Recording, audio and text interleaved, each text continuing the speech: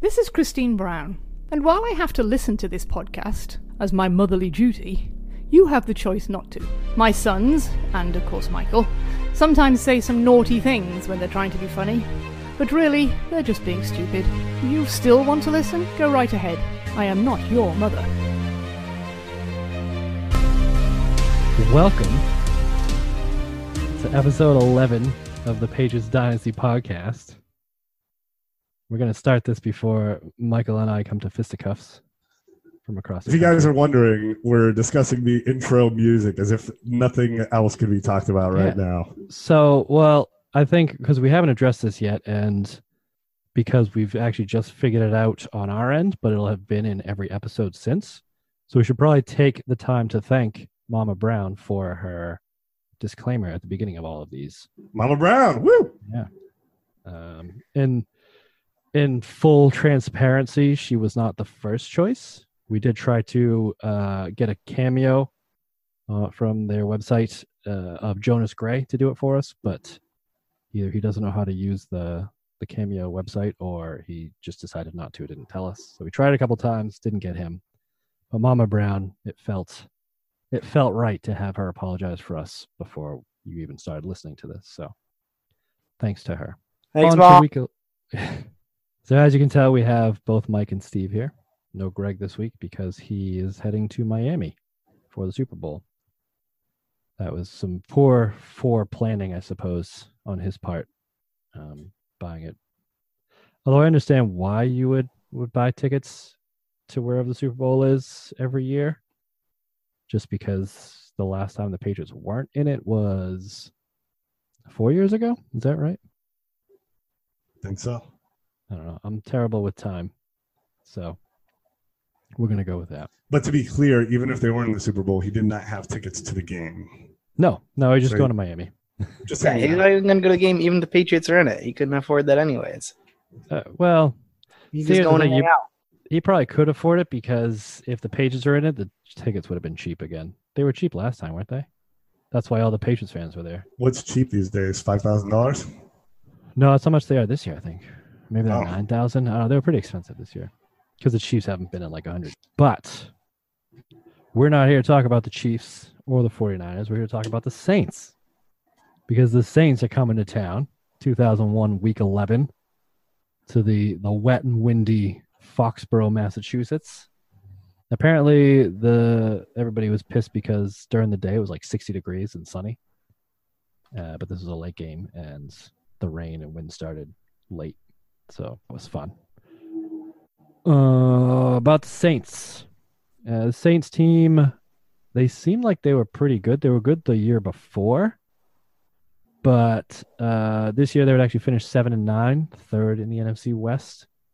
Behind, obviously, the Rams. And I believe the 49ers were a bit of a powerhouse this year, too. Head coach was Jim Haslett. You boys remember Jim Haslett? Oh, yeah. Wait, who else is in the NFC West back then? Because this is before they realigned the divisions, right? When the Colts are still in ours. It is. By the end of this podcast, people will definitely remember how these divisions were broken up. Yeah, because we ask this question literally every week. NFC West was the Rams, 49ers, Saints, Falcons, and Panthers. I believe we touched on this last week. It's kind of a powerhouse. The Rams. Like now. Yeah. Rams win Super Bowl last year. Niners in Super Bowl this year. Saints have been in the NFC Championship game. 11, at least 11 wins last couple of years. I think the Falcons were in the Super Bowl recently too, weren't they? No, weren't they like up big in the Super Bowl? Something like that. Yeah, I don't remember. I'm sure. Well, we'll probably find out. 20 years from now.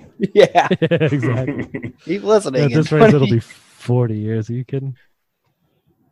So Jim Haslett, pretty good defensive coordinator. He was a defensive coordinator for the Steelers before this for a few years when they were pretty good. And that's, I think, how he got his head coaching gig. So he's head coach from 2000, 2008. Most of those years were with the New Orleans Saints. Didn't do so great. He only had 2 winning seasons. One was that first 2000 season, and then 2002. The rest of the season, he was either 8-8 or worse. He finished with a 47-61 record overall, which is not great. But the fact that he lasted for, what was it, 8 years, Yeah. even with such a bad record, is a testament to being able to stick around. Jeff Fisher. Or Jeff Fisher was Jeff Fisher. Yeah, pretty much. What about Garrett, Jason Garrett? I mean, this guy did worse than that guy, and he held his job. So that's true. Props to him. We can. I think there's other connections to Jason Garrett too, which we'll get to in a second. But against Haslett coached teams, the Patriots were undefeated. They went 3-0. They beat the Saints twice in 2001 and 2005, and then again when Haslett was coaching the Rams in 2008. So we liked seeing his teams. None of the games were particularly close, really. The average score was 27-17 Pats. One of the games. Yeah, most of the games were about 24-17, 16-23, 24-17. So they were very calling them out for not wanting to play in this game. Yeah, they were definitely a dome team for sure. Because all three of those games were in Foxborough. Dome team? Dome team? Oh, dome team. Gotcha. Yeah. Continue. Yeah, you haven't been in New England for a while, have you? It's my accent. It's tripping you up. It is. Sorry. But yeah, so to come back to the clapper that I said before, the other notable coach in this, offensive coordinator Mike McCarthy, who is currently the new Dallas Cowboys head coach after turning this offensive coordinator job into the Green Bay head coaching job in 2006 and coached forever up until last season, right? He was through 2018 season, didn't coach in 2019, this is now he's just gotten hired. What's your take on his relationship with old Aaron Rodgers? I don't really have a take. I've kind of ignored that, to be honest. Really? Yeah, Aaron Rodgers seems kind of like a dingleberry, so. That's what I mean. That's a funny way to put it, but he. I don't know. I think I respected him early on. I think he's become a little bit of a curmudgeon. Aaron Rodgers, that is. Yeah, that's what it feels like. And he's kind of like throwing everybody under the bus. Yeah, the early success seems to have maybe gone to his head a bit. Right. It's also kind of interesting to see that. I mean, he was hands down across the board known as the most athletic quarterback, and now that's definitely not the case. So it's interesting to see the passing of the torch, and he never really won another championship. So it is what it is. Yeah, I think it kind of puts what Brady has accomplished into perspective when you see somebody with that sort of ability and that sort of talent and all the success that he's had, and he's only won one Super Bowl. Right, and for a while. One, right? I think that's the only one he's been to as well. Right. So to only ever get to one Super Bowl puts the fact that Brady's gotten to 9 and won 6 of them. It's a whole different level. But remember when it was Aaron Rodgers, Peyton Manning, and Brady? Yeah. For GOAT status, yeah. Yep. And now it's Peyton Manning, Tom Brady, and Drew Brees has now entered the conversation. Wait, Drew Brees is in for GOAT? Yeah. This year you heard it when he passed Peyton Manning's touchdown record. Well, regular season touchdown passing record. People. I mean, if you're talking just regular season, then yeah, maybe it is between Manning and Brees. The thing is, Brady's up there in all those numbers, but he has the whole playoff on top of it. All those playoff records where he's head and shoulders above everybody in every statistic. I know, it's kind of a silly argument. It's outrageous, yeah. You could actually put together a full season of Tom Brady playoff games, and I think he still finishes 12-4 against playoff teams and Super Bowl teams like the Legion of Boom and the Greatest Show on Turf and all these teams. And what can we thank for all this? Deflategate. I'm serious. I thought it was Belichick selling his soul. No, I mean, dude, there's a lot of stuff. There's Brady selling his soul after, I think, 07 or maybe 06. There's 06. Obviously, we've talked about when Belichick sold his soul. We've talked about Belichick's cheating ways and his opportunistic getting caught Well, to use as motivation. You've talked about that. Well, let's call a spade, my friend. So with Deflategate, that happened, and they went on a run, needless to say. So without Deflategate, we probably don't have the second part of the dynasty, and it probably gets capped. So Belichick, again, freaking genius. You think so, though? Yeah, but absolutely. Mike, you think the Patriots weren't going to win the game against Seattle, the Super Bowl against Seattle? Well, yeah, but Deflategate sort of like created that aura that like, oh, screw this, everybody's against us. Because if you remember, after Deflategate, they still had 2 weeks or whatever of like answering BS questions, and then the year after, what was that? The suspension year? Was it the year after that? Whenever Brady was suspended, I mean.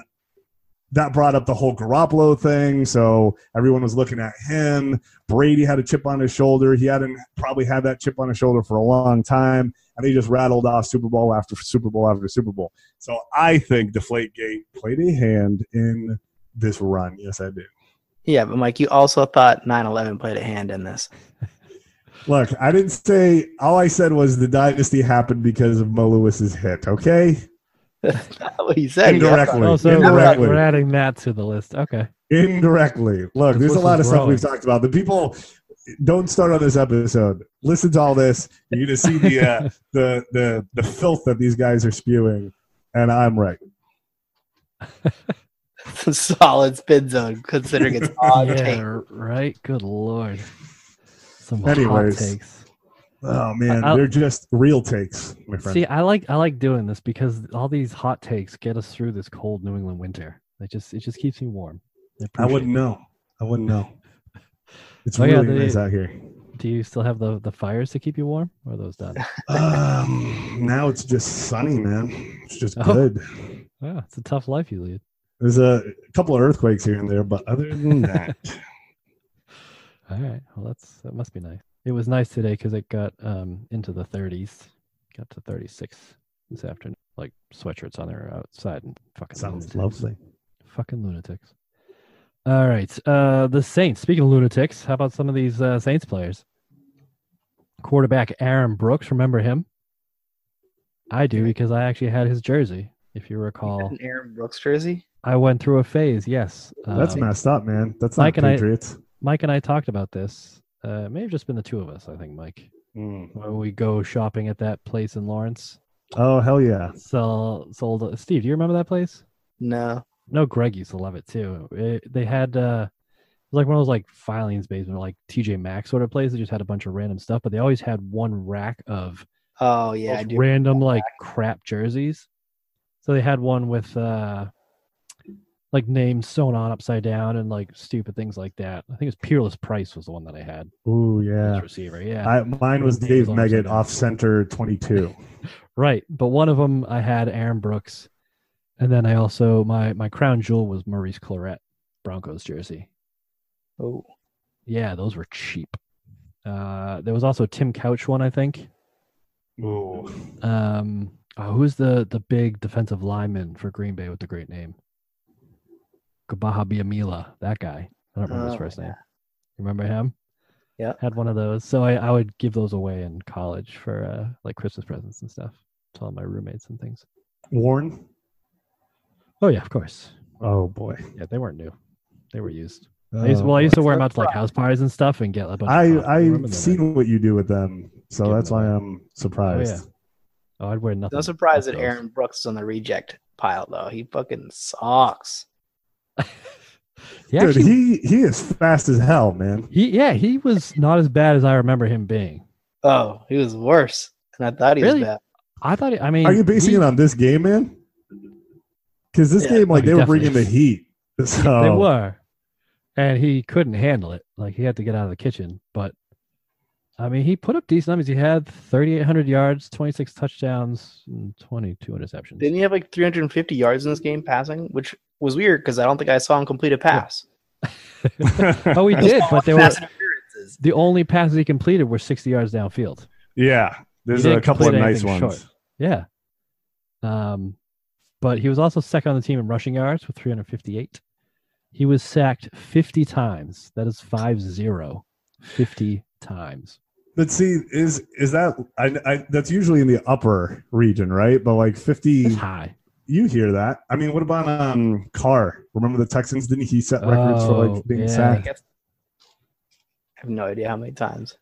Although for a running quarterback, that is a lot of sacks. You'd think he'd escape. Well, you'd think that because the sack in this game was where he was scrambling and then he ran and kind of like tripped over himself. Yeah, right. It was like 1 yard sack. Yeah. Oh, here we go. Here's the leader of time sacked in a season. Was it you, Steve, that said David Carr? Yeah, I was me. Yeah. Oh, Mike, sorry. Yes, it was him in 2002. Care to take a guess how many times he was sacked that year? I remember it was like in the 70s, I think. 76. Oh, damn. Second place, though, Randall Cunningham in 86 with 72. Wow. Surprising. Yeah. A lot of these, it seems to be either white quarterbacks on bad teams, like immobile quarterbacks on bad teams, or mobile quarterbacks who, like Deshaun Watson's on here, 2018 with 62. Randall Cunningham's on here a lot. Poor guy. But he's in the Hall of Fame. 3. Drew Bledsoe's on here, 1999, 55 sacks. Tied for 18th with Blake Bortles in 2014. Drew Bledsoe's on here. Bledsoe's on here again, 2002 at Buffalo with 54 sacks. Dude, doesn't that guy sound like a Pokemon? I mean, I don't know anything about Pokemon. Every time I hear Bortles, I just picture his face. Bortle. Anyway. No, I think you're right, yeah.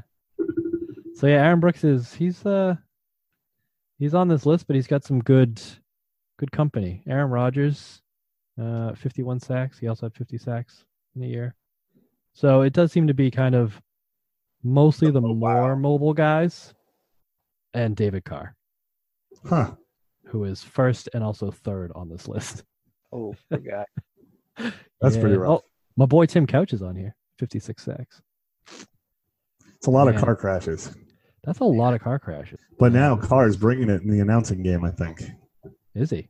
I don't know. He's a reporter of some sort. I don't know. All right. Man, yeah. I haven't come across this. Oh, there he is. It's like the most Tom Brady's ever been sacked was 41 times. Guess what season that was? This one? This one. Oh, really? Yeah. Well, yeah, dude. He doesn't have his like supernatural awareness. He got blown up, blindsided in this game. Yeah. He had a couple of fumbles that his offensive lineman recovered. One of those he got blindsided. It was real bad. So, the one where your neck snaps back. Yeah. It's a wonder why Belichick allowed him to keep his job. But again, Bledsoe didn't have the greatest history as well. And I mean, he got a pretty good view of him the year before when they went 5-11. So right. Well, and from what it sounded like is Belichick chose Tom Brady based on the decisions he was making more so than really the numbers, I think.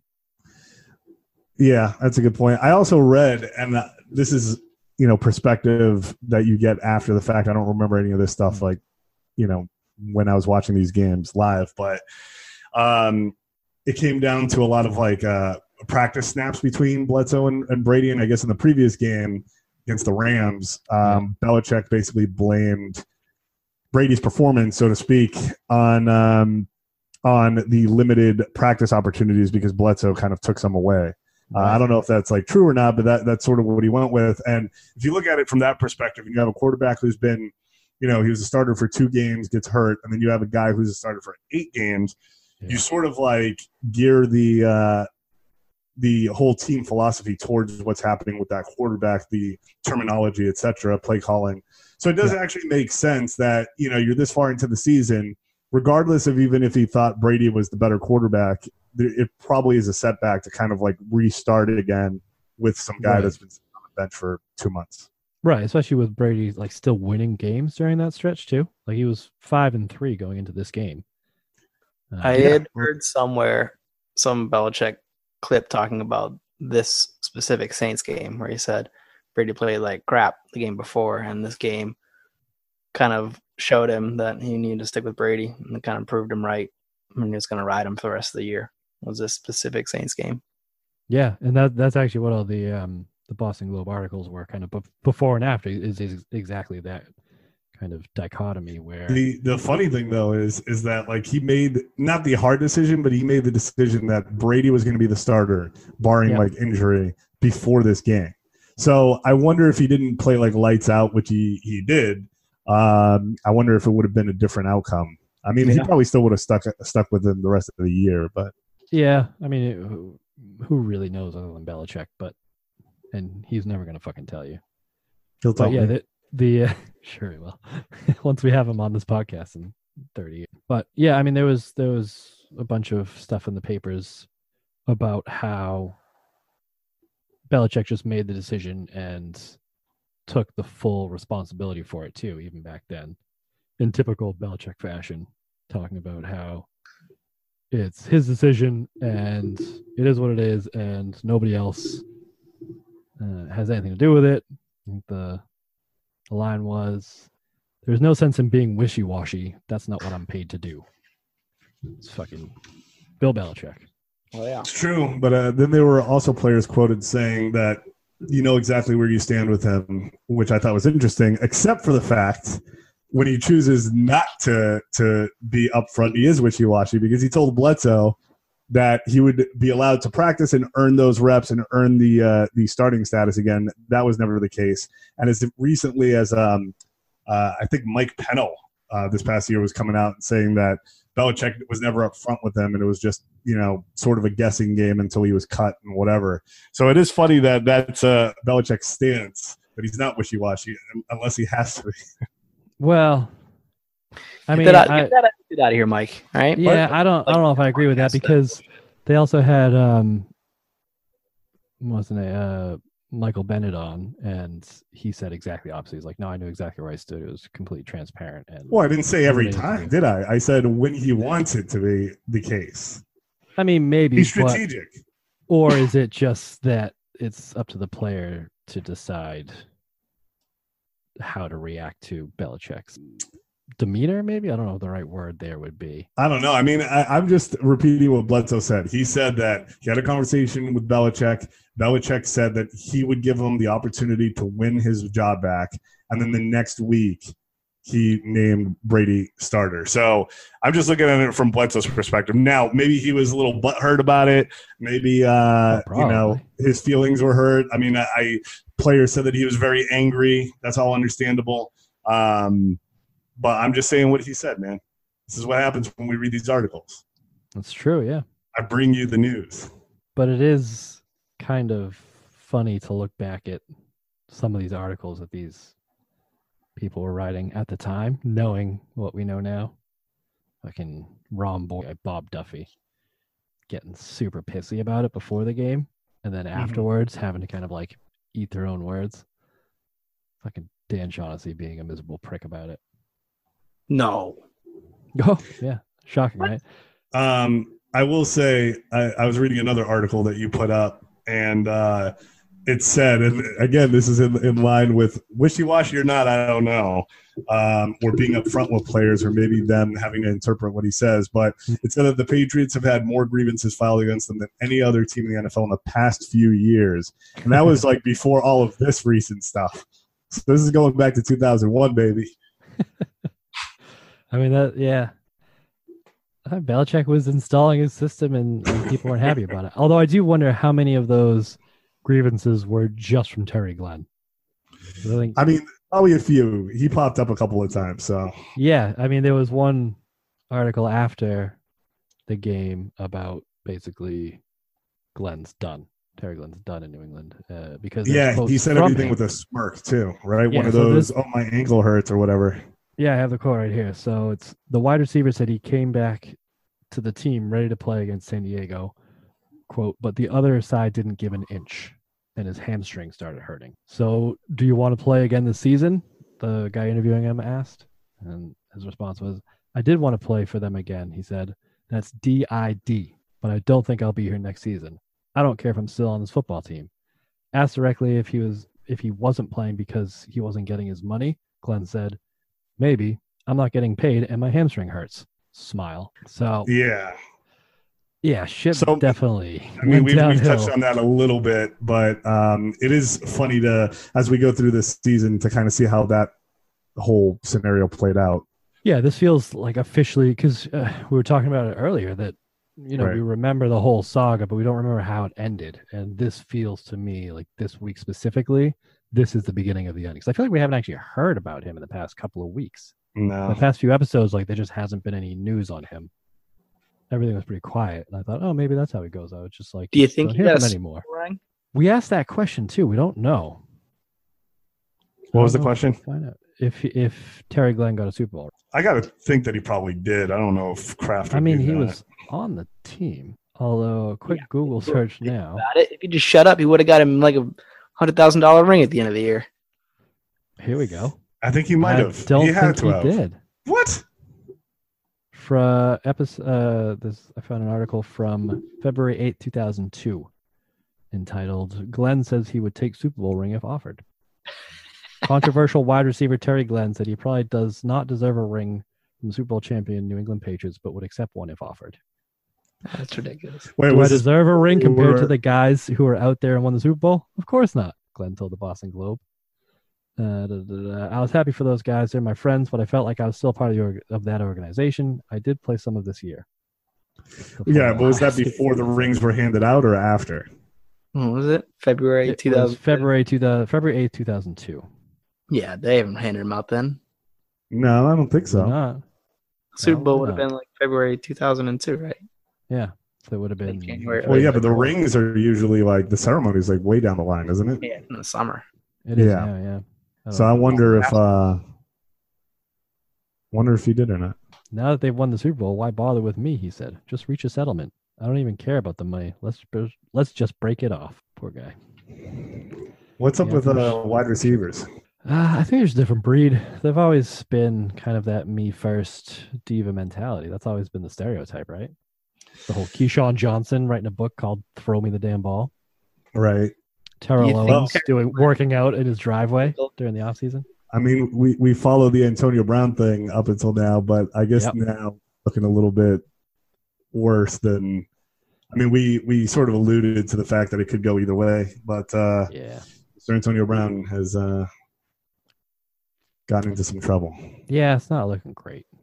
So again, for those that are listening, you probably know the outcome. We don't spoil it for us. But speaking of troubled players, the star of this offense of the Saints team was Ricky Williams. Love it. Ricky Williams. Yeah. Definitely a fun dude. I did love how the commentators commented on his small hands. Yeah. And how that contributed to him not being able to catch the ball or how many fumbles he had. Poor guy.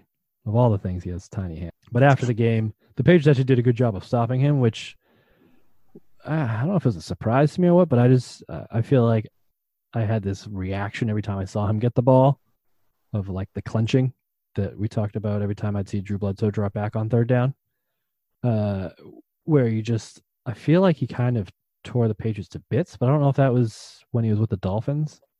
Do either of you remember? I had this like bad feeling every time I got the ball. Like, oh shit, here he goes. Right? Huh? What'd you say, Steve? Probably when he was with the Dolphins. Yeah. It's probably when he was with the Dolphins. Was he the part of that Dolphins team that ran the Wildcat? That's what I couldn't remember. That was with Ronnie Brown. Yeah, okay. Our cousin. I'm going to go out on a limb and say probably not. Yeah. I mean, Ricky Williams, though, had an interesting career. So that guy was fun to keep tabs on. It was.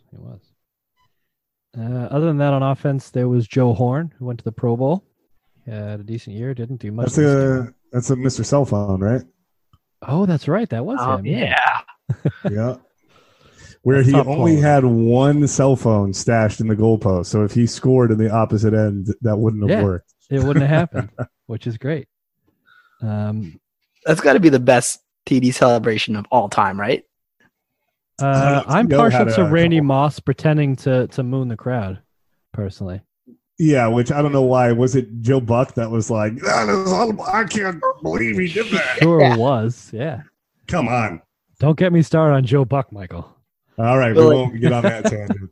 They made rules after Joe Horn pulled that cell phone out, right? They're like, no props. That's like I think it was between that. That was the season, I think, because it was him and Chad and Johnson. Ocho Cinco. Yeah. Because he pulled a sign out of the snow that said, "NFL, please don't find me." So they fined him for it. Right. Who was the one my that favorite? T.O. kneeling on the Cowboys star. Dude, yeah, or him just like posing there and gets tackled. That was pretty amazing.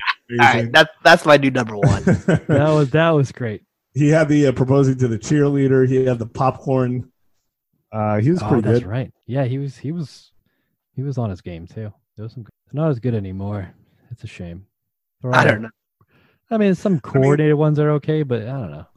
Oh, I think even T.O. I think T.O.'s still on his game, man. Oh, he's awesome. I'm sure he's still got some good ones. But to be fair, fair, that thing about that guy not making the Cowboys solid, T.O. just like feasting on his tears. Yeah. See, to be fair, that season, the celebrations were getting a little weak. Like I think Ocho Cinco had like the rowboat thing where he's paddling, like resuscitate like a football. Like things weren't making sense after a while. I mean, you run out of ideas, but you got to like keep doing something, right? You can't just score and Barry Sanders and just give the ball back like you've been there before. But I feel that Joe Horn started all this with the cell phone. You know, that's got to be like first up there. It's got to be. And in recent news, he also got caught in his scam. Did you guys hear about that? The healthcare scam? Oh, he was part of that? He was part of that. Yeah, I feel like we touched on that recently. There was a couple other players as well, wasn't there? I don't know. Clinton Portis was in there, I think. Yes, yes. That's who it was. And Rashay Caldwell. That's what it was. Well, that is a collection of names. Yeah. Holy shit. It's the news. Yeah. It sure is. Let's see.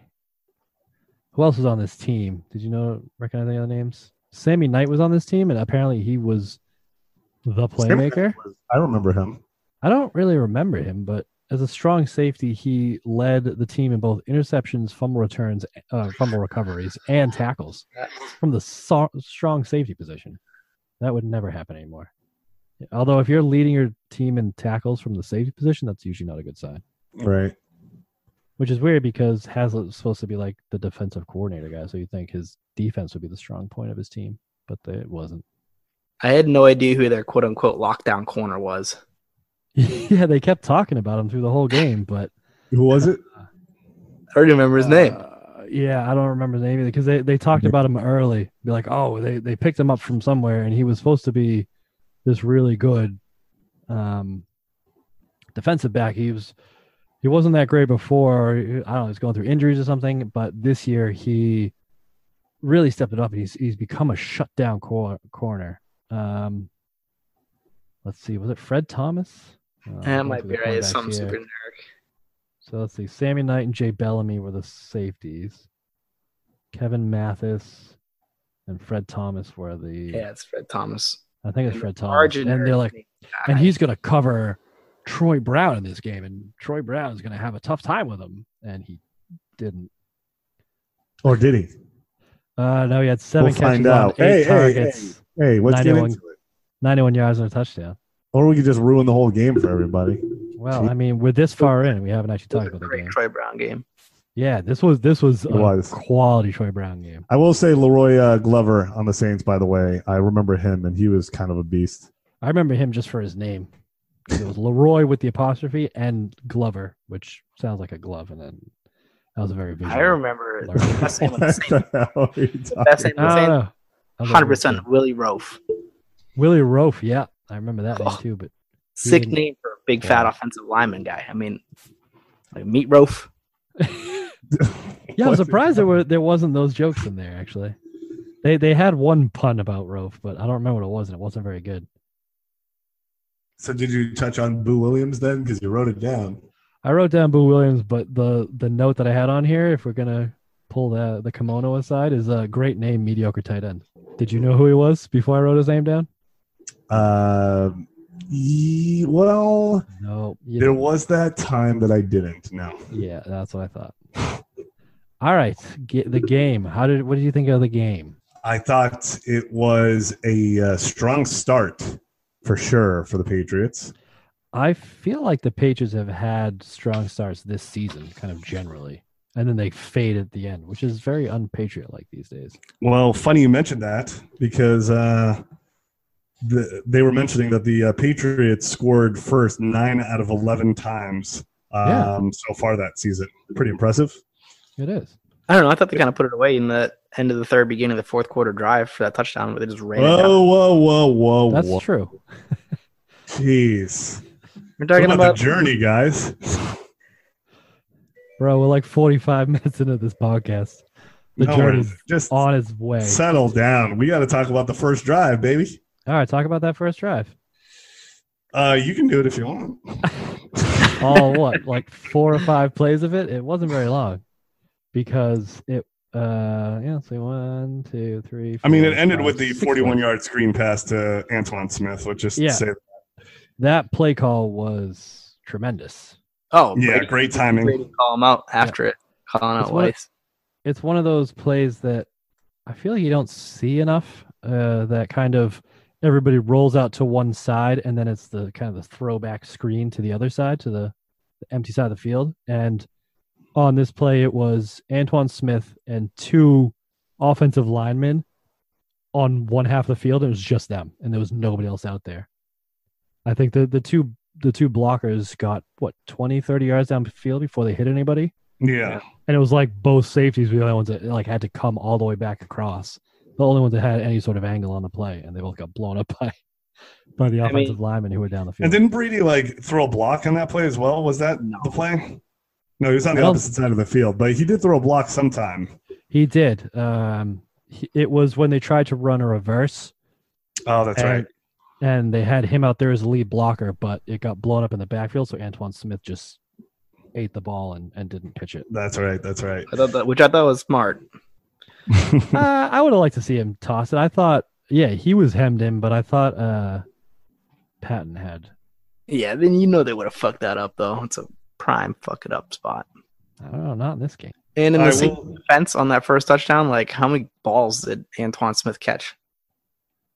He's like Sonny Michel. Yeah, he wasn't a big pass catcher, just in general. I agree. Like if it had been Kevin Falk and they got burned on that, you're like, come on, guys, what are you doing? Of course it's going to be a screen to Kevin Falk. Yeah, but you don't expect the Spanish Inquisition or the screen pass to Antoine Smith. I will say Vinatieri in the ensuing kickoff and every kickoff probably this entire year sucked at getting it past, the 20-yard line? Yeah, I mean, I know it was windy. He was never really known for that, yeah. I feel like he was never really known for his booming kickoffs. And the Patriots always seem to try to not kick touchbacks unless it's a really dangerous returner. But at least with Gostkowski, there's he puts it at the 1. Vinatieri puts it at the 15. That is true, yeah, and gives them a running start. Right. Kickoff is further back at this point. Oh, you're right. Oh, Steve Brown. That's a little something. Yeah, good call. So, yeah, and I think there was an article in one of the Globe's days about how you can't really blame Adam Vinatieri because his kick coverage team is god-awful, was the gist of it. And I don't know I fully agree with that because I think it's all into play, but I am surprised how bad this kick, just the special teams in general, are in this season. I don't know, just because Belichick hasn't got his scheme fully implemented or what's going on, but it is kind of surprising because last game there was a comment about how the Rams and the Patriots were the 2 worst kick coverage teams in the league. And yet somehow they both end up going to the Super Bowl. Spoiler alert. I couldn't stop that one, guys. Sorry. He snuck out. I had no idea Deuce McAllister turned kicks either. He was super good in this game. Yeah, well, that's kind of all he did on this Saints team. He was like a running back. He was the third. Yeah, well, he was the third leading rusher on this team behind, obviously, Ricky Williams. And so I think he had under 100 yards, was it? Yeah, all year. He did. Yeah, his stat line was actually pretty legit. He finished the season with 91 rushing yards but had a long of 54. Doesn't he he must be good later on in his career then? Because I remember Deuce being pretty solid. Yeah, I think you're right. Yeah, I think so too. I think didn't he go on to play with? He was with another back. The Eagles. Yeah, the Eagles, I think. No, maybe not. Maybe you're thinking of Brian Westbrook. Mark Ingram and Kamara with Deuce McAllister and somebody else in New Orleans. Let's see. Yeah. Yeah. I mean, actually, I just want to put it out there that we're not experts on any of this, so anything that we say could potentially be completely inaccurate. Nah, Steve Brown nailed it. After this season, Deuce McAllister ran for 1,300, 1,600, and then just over 1,000 yards in 3 seasons. Yeah, in your fucking face, Mike. And then he must have got injured. Oh my lord! You really started throwing the disclaimer out after I said. Oh yeah, because Andy said some stupid shit. An idiot. Well, that we've already covered that. Let me rephrase. Anything that Andy says is probably bullshit because he doesn't know what he's talking about. Is that better, Steve? No. Okay. Good answer. Oh boy, this is starting off well. Oh, good. My headphones. Already an hour and 15 in. Okay. We're not an hour and 15 in. Where are you guys getting these numbers? Yeah, you showed up way late. Sorry. Yeah, my monitor was broken, guys. Sorry. God, you're late one time, a half hour, everybody loses their shit. Well, you were so late that my headphones died. What does that mean? You're on Bluetooth? I was. Oh, boy. This is a great conversation. Oh, yeah. All right. So the other thing I think we can talk about is the kicker, which we didn't touch on before because John Carney on the season missed 3 field goals the entire season. 2 of them were in the first quarter of this game. One he missed. It was a longer kick, I think, on the Did he miss 3 or 4, Andy? I don't know. My math's not my strong suit. Boy. We ain't professionals here, like you said. I don't do math. But anyways, yeah, you're right. 2 missed field goals. Yep. And one of them was blocked by our boy, Richard Seymour. Caught him right. That's right. Although Vinatieri missed one as well. So rough day for the kicking game. Yeah, I feel like we can chalk this one maybe up to the weather with the wind and the rain, but I don't know. I feel like Vinatieri hasn't been as automatic this season as I remember him being. You know, you remember him just like never missing a kick. Yeah. But he's actually missed quite a few in this season. I know. I think it happened after the 2001 season for some reason. Because, I mean, didn't we say that his career number before this was like 79% or something like that? Yeah, they weren't great. Yeah. So something clicked eventually. Steroids. Jesus Christ. Allegedly, yeah. But anyways, the rest of this game, we could pretty much fast forward to right before halftime because it was 7-0 Pats. But for like a 7-0 game, they looked really good. Wasn't it 13-0? Well, I'm saying before the half. So before that drive, it was 7-0 until about a minute and a half left in the game. A minute and a half left in the half. And Pats are up 7-0. Third touchdown. They're up 13-0. Yeah, they went up in the. That's what I'm saying. I'm saying up until that drive, guys, nope. It was a 7-0 game. No. They went into the half up 20-0. You're right. My notes are fucked up. All right. Well, guys, let's fast forward to that drive. It's 13-0. No, I don't know what you guys take over. You guys have flustered me. No, I don't know what's going on. Yeah, I mean, you missed the Brady touchdown pass to Troy Brown, where afterwards I thought that was the one, but it wasn't. Your boy Ken Walter was holding the extra point. Your punter there, and he kind of when the snap was high, so he caught it in his chest. So he kind of fumbled a little bit, putting it down, and then Adam Vinatieri didn't get to him quick enough. He's like, "Fuck it," and just pulled it and ran all by himself. Yeah, I don't know what that was. And got lit the fuck up. You're right. I apologize, guys. Yeah. But you're right, because then, there was a bunch of back and forth here, everybody going 3 and out.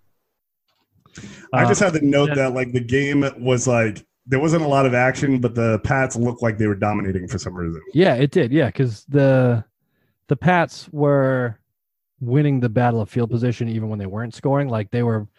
Even when they're punting, they were downing the ball inside the 5-yard line every time. Mm. The Saints would get out of their own ends, with either some random amazing catch on a deep pass or something. They get to like the 50 and then like sputter, either miss a field goal or punt it back or whatever. But then, like you said, right at the end of the half, the first play of the drive, Brady, this is the one that Steve was talking about earlier, Brady gets hit from behind and gets like, it's that snap back of your head that you used to see in all the those NFL's greatest hits VHS tapes. You remember those? Oh, yeah. And there was just all of those, like quarterbacks getting blindsided. That's all they were.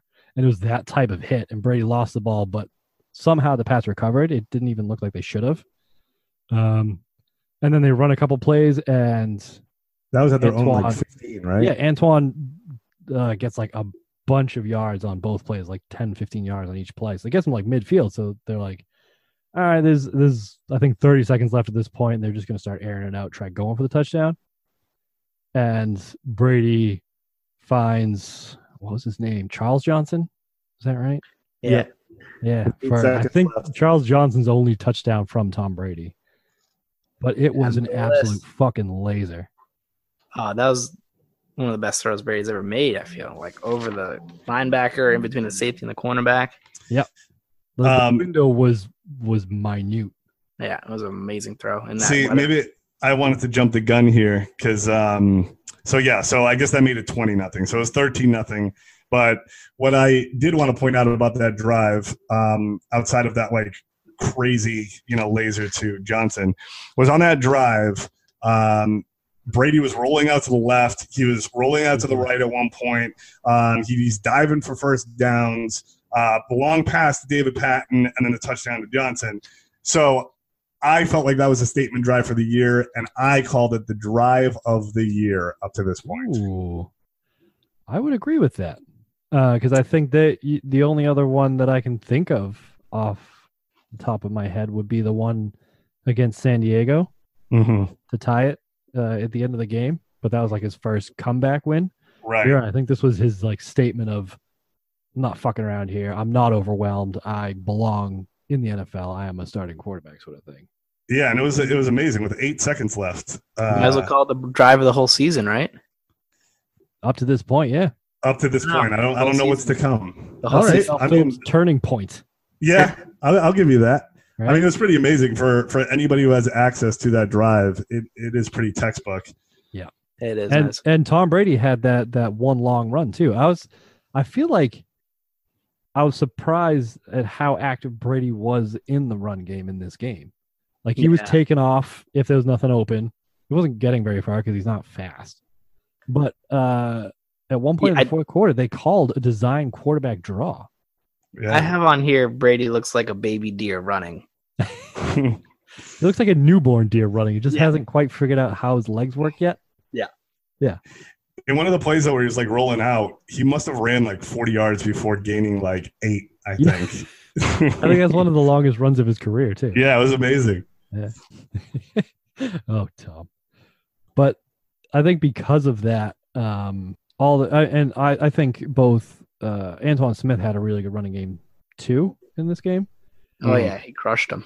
And that opened up the Tom Brady patented play action.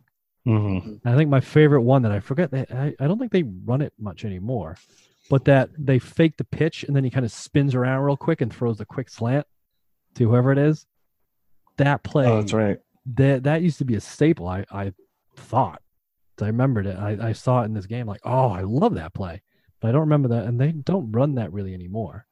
At least not that way. You should write a letter to Charlie Weiss, tell him to bring it back. Yeah.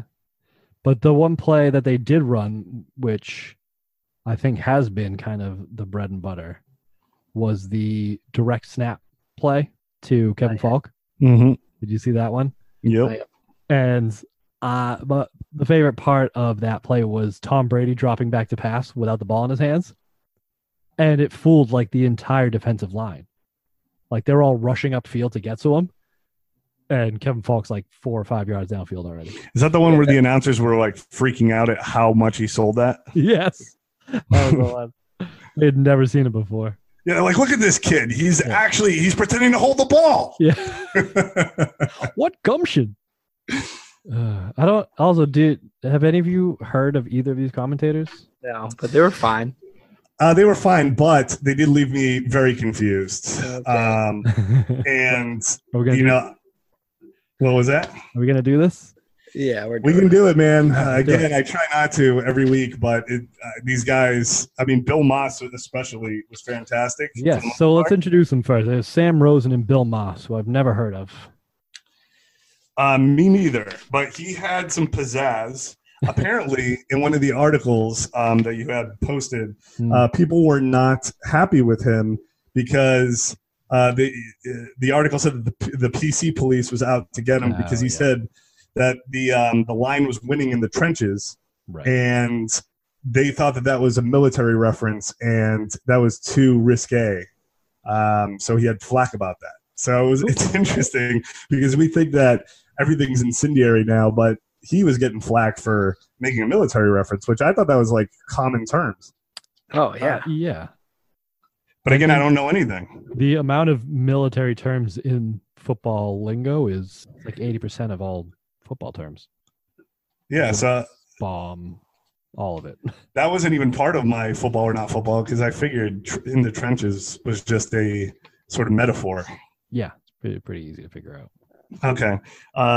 He also said this, which I thought was funny, but he goes, ever since they sent Kyle Turner of the Saints to anger management, the whole team has gotten a little softer, and he starts laughing, and then the other announcer just goes, maybe. I wrote that down too. Yeah. Oh, man. So I guess he was like freaked out in the game before when they were playing the Rams in the locker room and like throwing a bunch of shit and hit people in the team.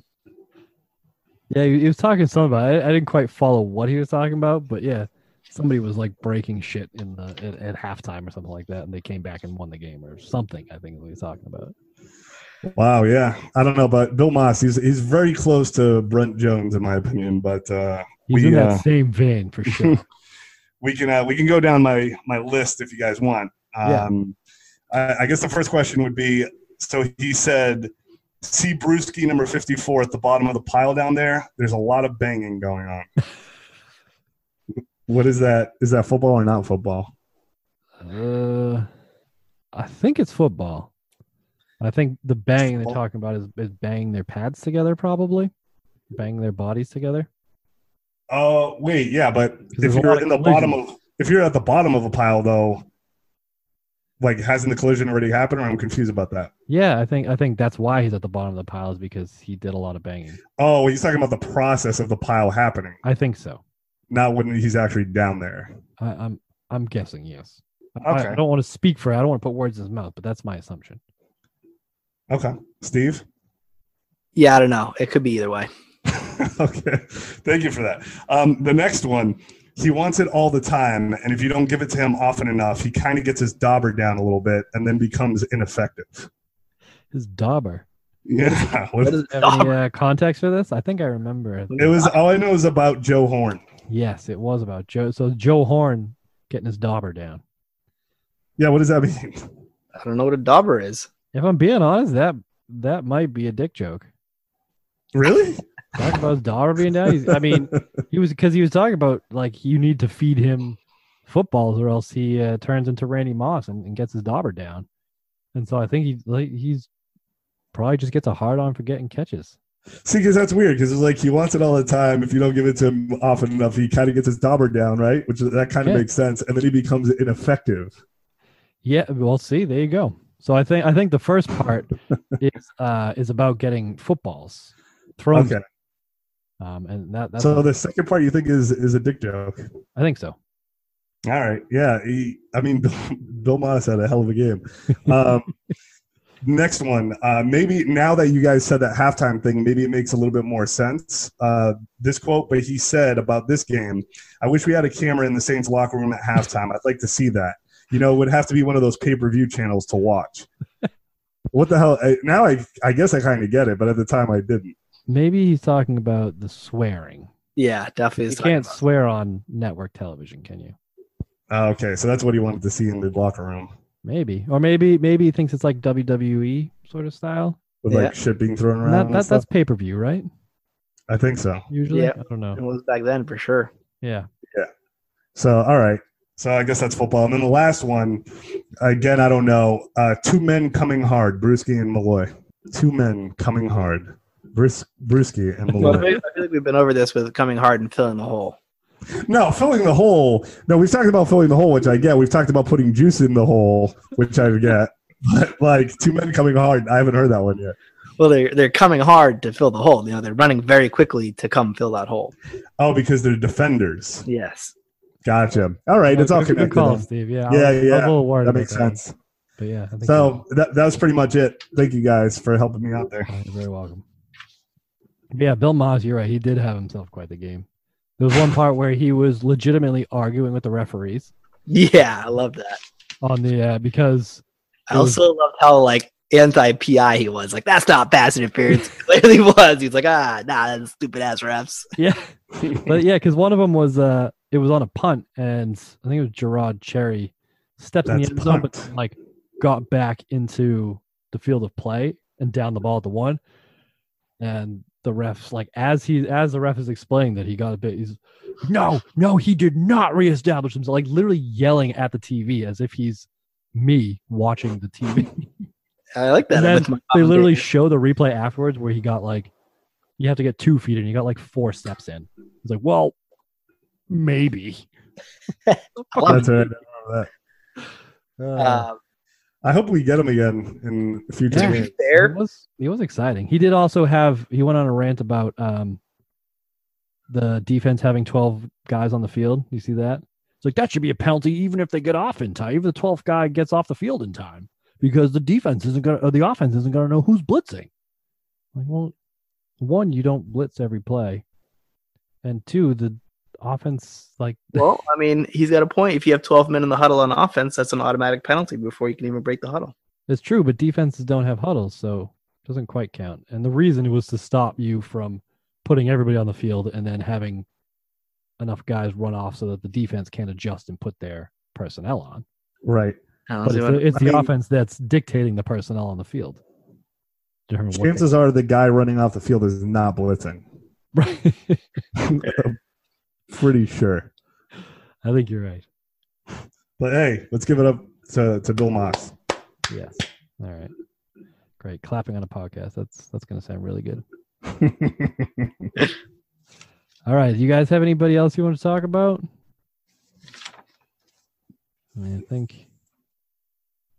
I mean, after drive of the year, it's all downhill from there.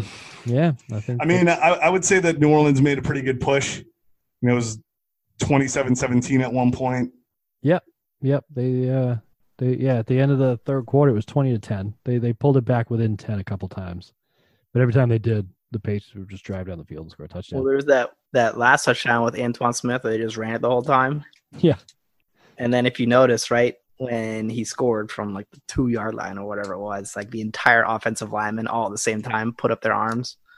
Yeah. Like that O-line was so stoked on that. I mean, they had like 193 or something like that yards running. They were pounding it down. Yeah, and Brady almost had 300 yards passing and 4 touchdowns, so they were firing on all offensive cylinders there.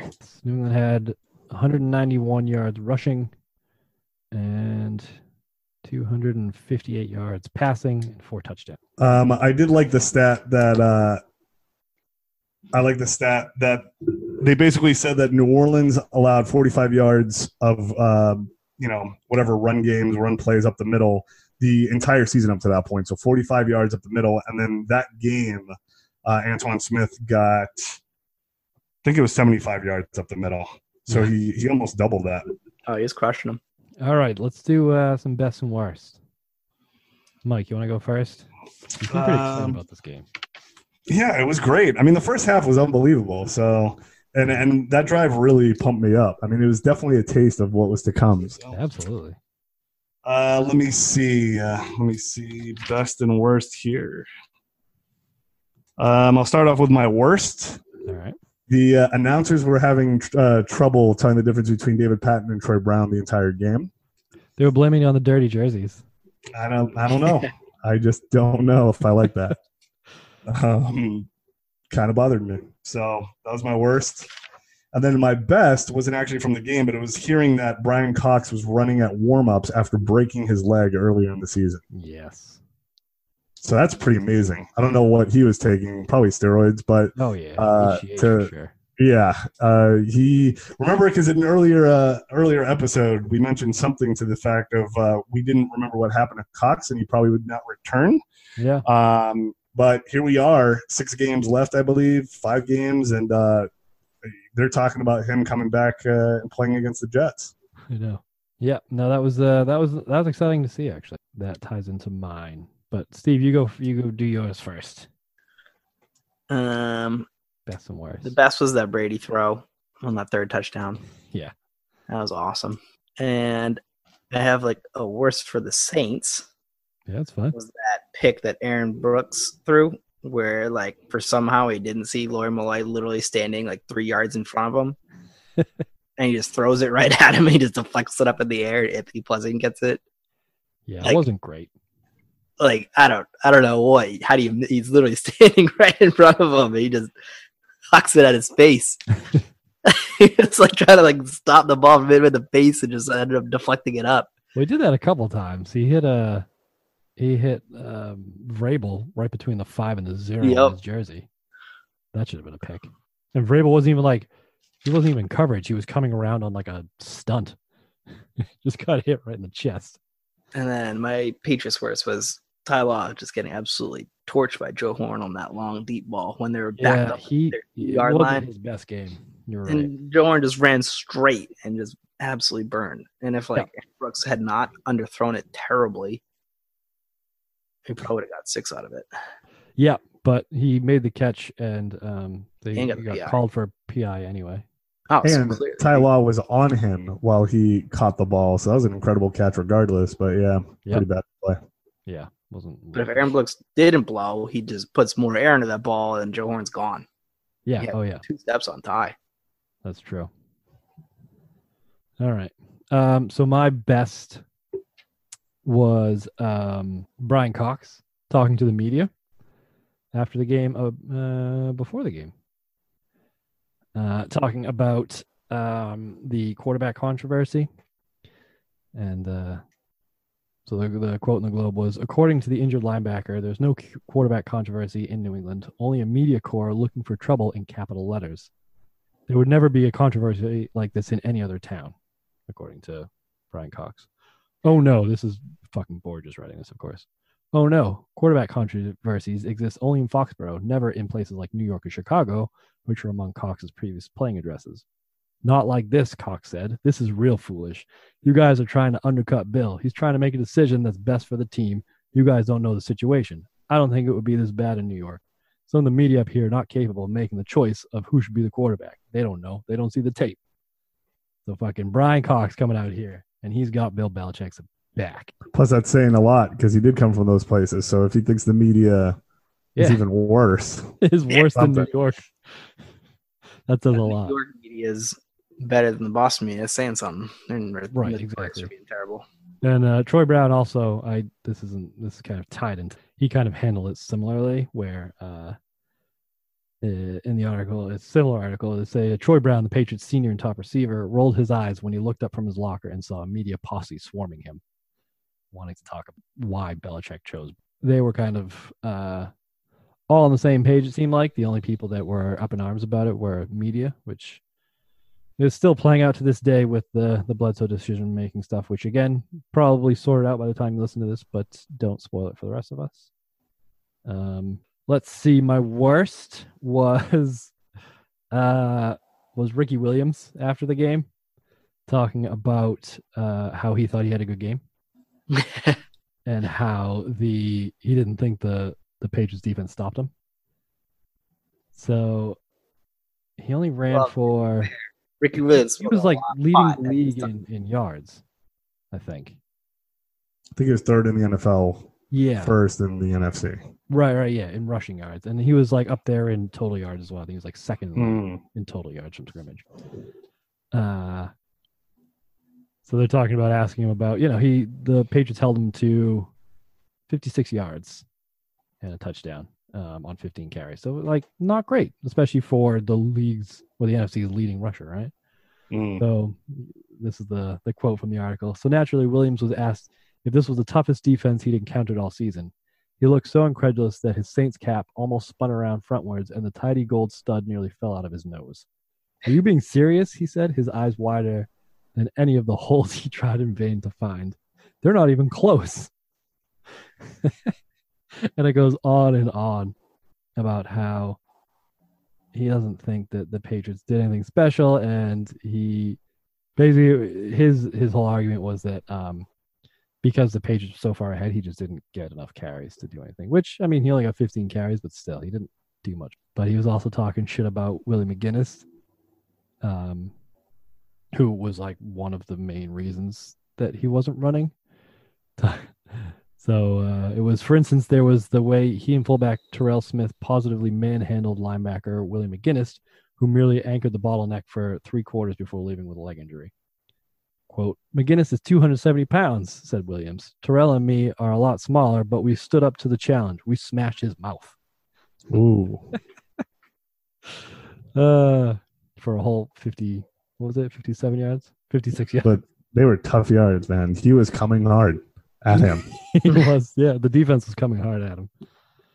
So I enjoy Ricky. I forgot how entertaining he was, but I think not a great look after getting. Well, again, he was smoking a lot of pot at this time in his life, so you gotta give him a little leeway here. So, but you think he'd be a little bit more laid back about it, you know? I'd be like, yeah, I didn't do something. Maybe he's seen things. Is that what? Yeah, we don't know when what you smoke weed, do. bro. What kind of weed are you smoking? I mean, not as good weed as Ricky Williams can afford. I guess not. Jesus, just talk to Greg about that. He's the. He literally quit the NFL to go around the world smoking weed. Yeah, he was living in the mountains with some gurus or something. Yeah, he could fucking afford it, couldn't he? Gotta respect that. Yeah, until that ran out, if you remember, and he had to come back. That's right. Yeah. You think he like made amends to Willie after he got like super high with Buddha and stuff, and was like came back and was like, Willie, I'm sorry, dude. Oh, definitely. I didn't mean that. I think so. It seems like the forgiving type, so I'm sure it was cool. Yeah. All right.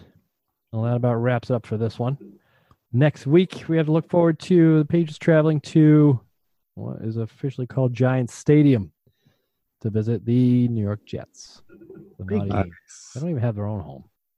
But the New York Jets that started this whole thing, really. So would this be a revenge game? Well, we will find out next week. We'll find out. I just want to say, I apologize for being out of hand earlier, guys. My notes got a little jostled, and I was incorrect again. And I just want to apologize for taking it out on you guys. And I'm sorry. You know what? Apology accepted. We still love you, Mike. Don't throw me in there with that, Andy. That's fair. I still love you.